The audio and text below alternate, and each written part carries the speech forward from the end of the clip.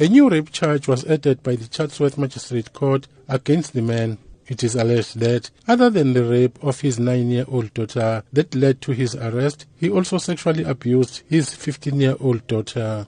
It's alleged the sexual abuse of the 9-year-old started when she was only 7. The last incident of rape allegedly took place on the 1st of March this year. The arrest was made after the young girl had reported her ordeal to her school teacher. The young girl spilled the beans after she had been asked by her school teachers why she had bunked classes. She claims she was sometimes asked to look after her 2-year-old sibling. In her statement, she says when the toddler was asleep, her father would approach her and sexually assault her.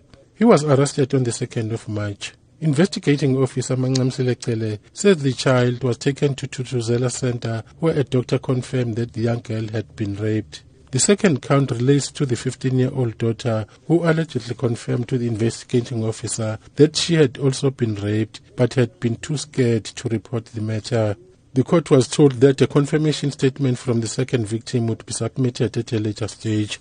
The accused denied having any previous convictions. However, the investigating officer told the court that the accused had previously been convicted of assault between 1982 and 1989, and he was sentenced to 4 months imprisonment, suspended for 3 years. He was also found guilty of being in possession of dagga and discharged on a warning.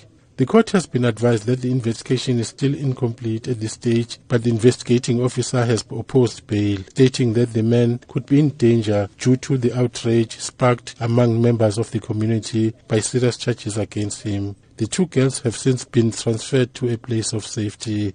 The matter has been postponed to Thursday. I'm Cyril Mnguni in Durban.